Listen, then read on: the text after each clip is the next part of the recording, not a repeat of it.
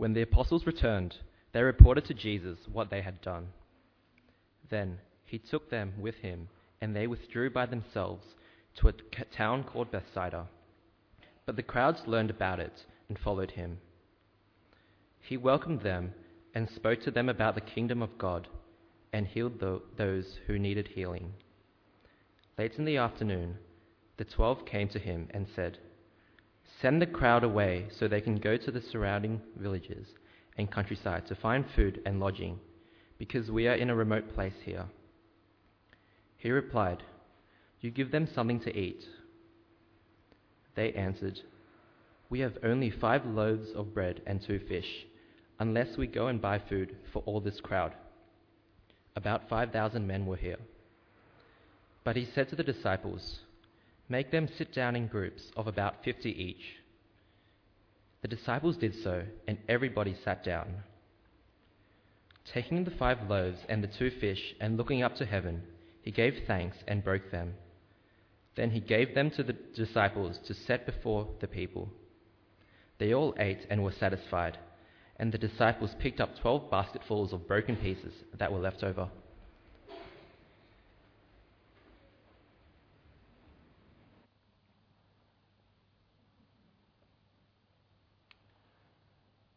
Let's pray. Father, we ask that your word would be ministering to us even this morning. Help give us discerning hearts to hear you, and give us a boldness to believe what you say. We ask in Jesus' name. Amen.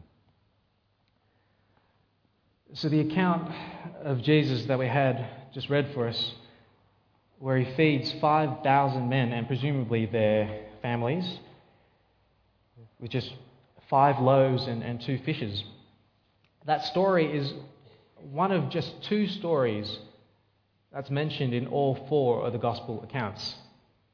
The book of Matthew, the book of Mark, the book of Luke, and the book of John all have this story in them of Jesus doing this. The other miraculous thing that's recorded in all 4 Gospels, the only other miraculous thing that's recorded in all 4 Gospels, is Jesus' resurrection. And I suspect it makes sense that those 2 were the ones that come up the most, because they're the ones you'd think with the most witnesses.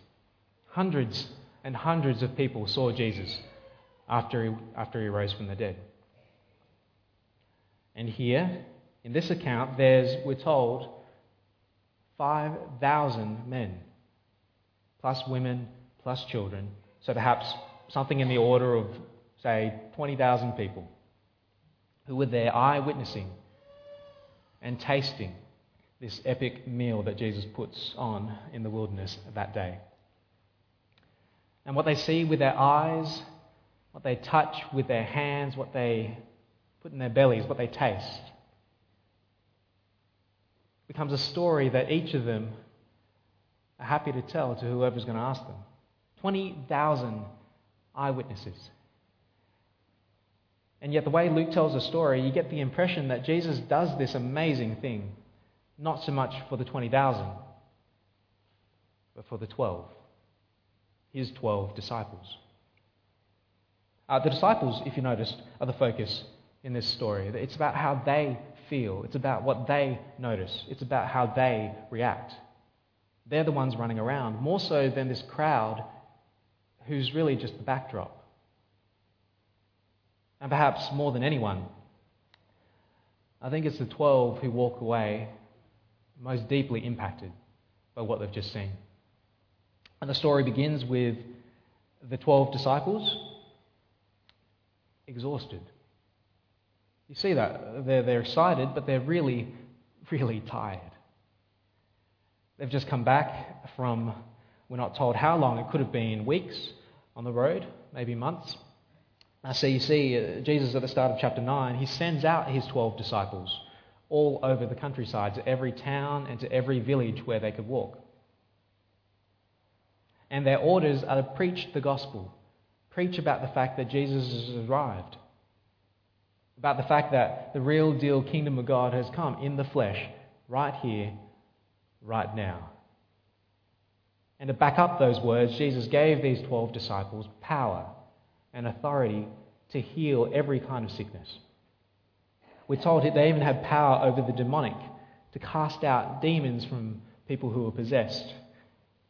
He made them these little miracle workers and preachers in their own right, doing the same sort of thing that Jesus was doing, but he spreads out his work through these 12 men. He sends them off to go from town to town to town doing this stuff, spreading the name and the news that the kingdom of God has come in the person of Jesus. And so they went. And where our story picks up again, the 12 disciples, they've just come back together after their big mission. Reunited, probably armed with all sorts of war stories of the weird and wonderful things they did and saw, and the people they met and all the places they went. They report back to Jesus. And you can imagine, there's plenty of the guys there sharing their stories, talking about the things that they did and what they saw. They're happy to be together again. And you know what? It's time for a break. It's time to get away, to refuel, and to get some rest. Verse 10. When the apostles returned, they reported to Jesus what they had done. He took them with him, and they withdrew by themselves to a town called Bethsaida. I remember it's probably more than 10 years ago now, my first uni summer semester break. The uni kids who are here this morning, have you started class again yet? No, my goodness. You guys been off since, you've been off since Christmas, right? And you're still going. Serious. Anyway, I told myself my first uni semester break that I wasn't going to bludge. I wasn't going to waste it. I was going to use my 3 months of holidays well. And so I signed up for all sorts of things. I signed up for Scripture Union Family Mission, Beach Mission, up in Toowoon Bay. A high energy sort of 10-day thing. You put on a holiday program for campers who stay in the caravan park on the coast up there in Toowoon Bay. Kind of like what we did for Penno Life here just a few weeks ago. But it felt a whole lot more taxing because you're running around with kids all day, but you're in the sun, you're at the beach. And it wasn't just a morning thing. In the afternoon, you go and you visit them in the caravan parks and you talk to people, and there's night activities and you're sleeping in tents and there's no air conditioning. And more often than not, you're a little bit dehydrated and a little bit sunburnt. But it's what you do. Beach mission is a thing that many of you, I'm sure, have done. But I was young and fit and healthy, like you probably are too. And sure, by the end of the week, you're tired, but you're doing good work.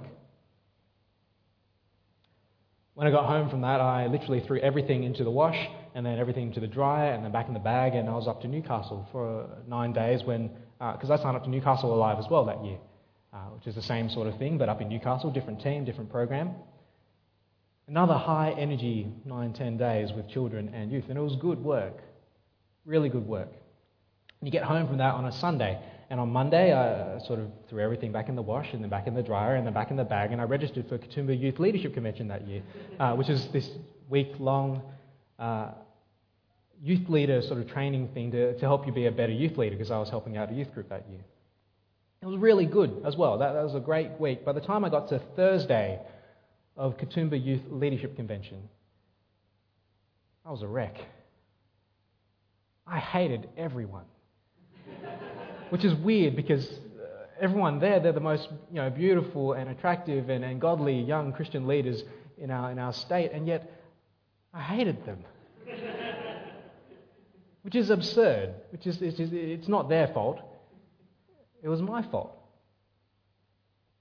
Because I'd reached my limit. I'd hit the wall, emotionally and physically, perhaps even spiritually. I'm not much of an extrovert, so working with kids and being around a team of people for most of a month, that just took everything out of me. It was self-inflicted. I didn't have to sign up to all those things. I probably hadn't learnt to manage my emotional energy very well yet. But I remember how it felt to be emotionally spent, to have nothing left in the tank. And I can imagine what it might have felt like for this team of disciples at the end of their mission. They've just done a whole lot of good work, and they're back with Jesus, and they're off for their holiday, finding somewhere quiet to recharge. But Verse 11. But the crowds learnt about it and followed him. Jesus welcomed them and spoke to them about the kingdom of God and healed those who needed healing. It's like you finally got your baby to sleep and you've got an hour and a bit to yourself and the phone rings, doesn't it? Every single time. It's relentless. They go on all day, these people around Jesus. And verse 12 tells us that they're with these people until it's almost dinner time. Verse 12. Late into the afternoon, the 12 came to Jesus and said, "Send the crowd away, so they can go to the surrounding villages and countryside and find food and lodging, because we are in a remote place here." Who, I wonder, show of hands, who's here and you would have come to Jesus with the same observation? At the end of the day, however tired you are, you're the kind of logistics person. And you notice this sort of thing. You're practically minded. You notice these problems before they sort of happen, and you find solutions. Who would have come to Jesus, brought up the soon-to-be issue that there's a ton of people here, and we have no food, and they have nowhere to sleep. They came out spontaneously. They came out to see Jesus. How are we going to look after these people? Anyone would have... Yeah, some of you are like that. There's always a few. And their suggestion, I think, is fair. Where are they going to eat? Where are they going to stay? And they say, look, there's still some daylight. Send them away. If you send them away now, they can go home if they live nearby, or if they don't, at least they can go to the surrounding villages and towns and go find some food. They can find somewhere to put down their head for the night. Look, it's time to send these people away. Now Jesus knows what he's about to do. And Jesus knows exactly how little food the disciples had with them. But he says to them, verse 13, "You give them something to eat." They answered, "We only have 5 loaves of bread and 2 fish. Unless we go and buy food for all this crowd." About 5,000 men were there, plus women, plus children. I mean, clearly, they don't have enough. But the thought that they entertain briefly is that maybe they could go and buy food for everyone. It's the classic, "Oh no, we're undercatered, so let's order some pizza" solution. Maybe you've been there. It's terrifying, isn't it? You're hosting a party and you're already stressed, and then more people come than RSVP'd, and you know you've got some food ready, but it's not enough. So what do? You get on the phone, you call up Pizza Hut and you order some pizza, or you go down to the shop and you buy some barbecue chickens. How much pizza do you need to feed 20,000 people? How much pizza do you need to order? Say you give everyone 3 slices or something. So that's 3/8 times 20,000 times by about, $5 a pizza if you pick it up? That comes to, $37,500 you're going to spend on pizza? That's 8 months of pay. That's what one of the disciples say in one of the other accounts. 8 months of pay. If they don't have that kind of money on them. They don't have enough. They don't have enough food. They don't have enough money to buy that much food. They're exhausted. There's nothing left in the tank. It's the end of the day, and what Jesus asks of them is more than what they can do.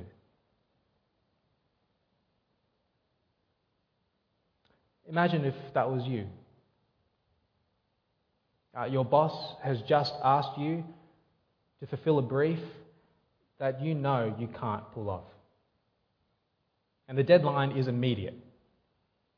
There's a room full of people ready to listen, and you have this much. And what's required is that much.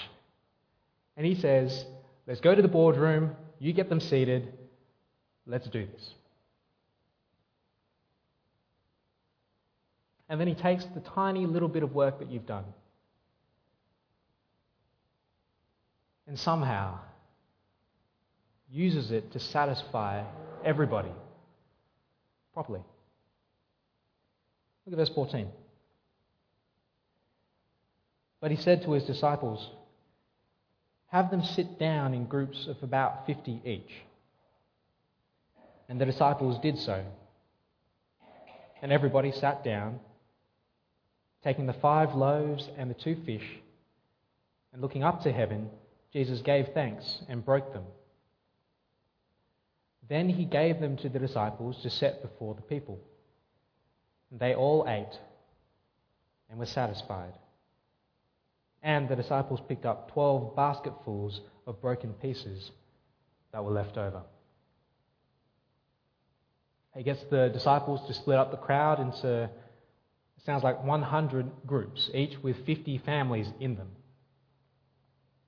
To their credit, the disciples, they've been around Jesus for long enough to know that when Jesus asks you to do something, even if it sounds like you don't know what you're doing, you just do it. You see what happens. And there Jesus is. They've broken up the crowd into 100 groups, and Jesus is there, and he prays. And he starts breaking this bread and putting it into baskets. Breaking the bread, putting it into baskets. And you're there as one of his disciples. You know how much he started with. 5 loaves, 2 fish. But he keeps breaking and putting and breaking and putting, and there's just more and more and more food. And then it's your job to go and take these basketfuls now of food, to walk around to these 100 groups of 50 families and to give it out until everyone has had enough. Now, if you're one of the disciples, it doesn't matter how slow you are. By the 3rd or 4th time you've come back to load up another basket full of bread, to walk that road to deliver it, you've realized, haven't you? You've realized you're taking part in something incredible. And the story could have ended there, but it didn't. The disciples, they knew that they didn't have enough bread to share. They've just spent the whole night running basketfuls of food out to people. And at the end of the night, Jesus tells these people, these disciples, to go amongst all this, the crowd's gone now, but to go out to this field where they're all sitting and to collect all the leftover pieces. The last bit of work that Jesus gives these disciples. They return with 12 baskets, one for each of them. And it's full of bread. More than enough left over. Maybe more than what they even started with. Now, if you're a disciple, what do you learn from that experience? What do you learn from what happened?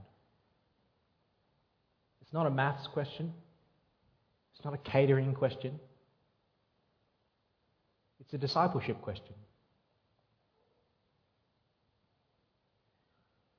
Next time, offer your meagre 5 loaves, 2 fish, if that's what is asked of you.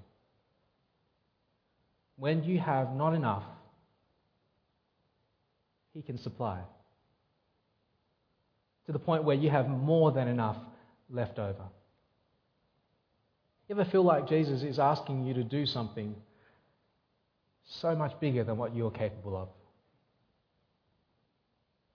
Whether it's that Jesus asked you to resist temptation and sin. And you hear him, but you're thinking, it's hopeless. It's hopeless. I'm enslaved to my sin. I can't break it. Maybe Jesus has put on your heart to share him with that uber-resistant family member or friend who's antagonistic. And it's just looking impossible. And the relationship is not what you want it to be. Or maybe God's given you a vision of a direction to go in that's full of obstacles. And you have no idea how to get started. And you're afraid of what it's going to cost you. It's too much. It's too much. It's more than what you can give.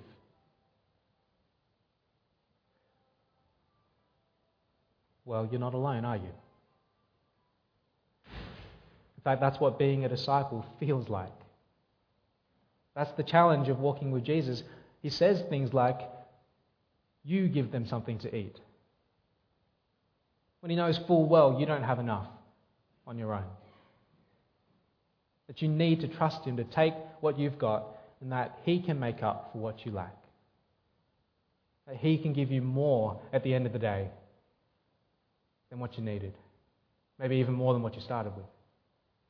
You think this is the first time God fed a bunch of people in the wilderness when they had nothing to eat? It isn't, is it? And yet, like it was with Moses, like it was with Elisha, and here again with these disciples, for some reason God chooses to involve people in his work. And their struggle, sometimes even their pain, is part of it. You see in Scripture God putting people in situations where there's this real gap between what they see and what he's asked them to believe.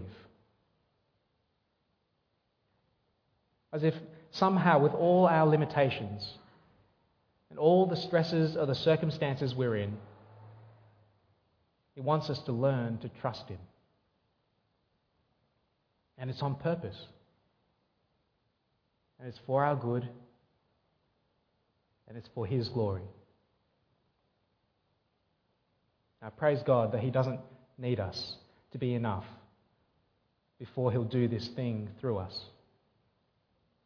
He says he uses the weak to shame the strong. We see him taking Moses, who says, I can speak with faltering lips. I can't lead this people. And then he uses that instrument to take his people out from slavery. We see him take Abraham, this really hopeless man in one level, and makes him into a nation. He brings something out of nothing for his glory, and so that his people learn to trust him. And so whether that's us as individuals who may or may not be exhausted today, or whether it's us together as a church looking forward to what God's put on our hearts for the next 5 years to come, may we be people who've learnt to lift up our eyes from the circumstances, which may or may not be ideal right now, and up to the one who is able to supply everything that we need and more. Amen.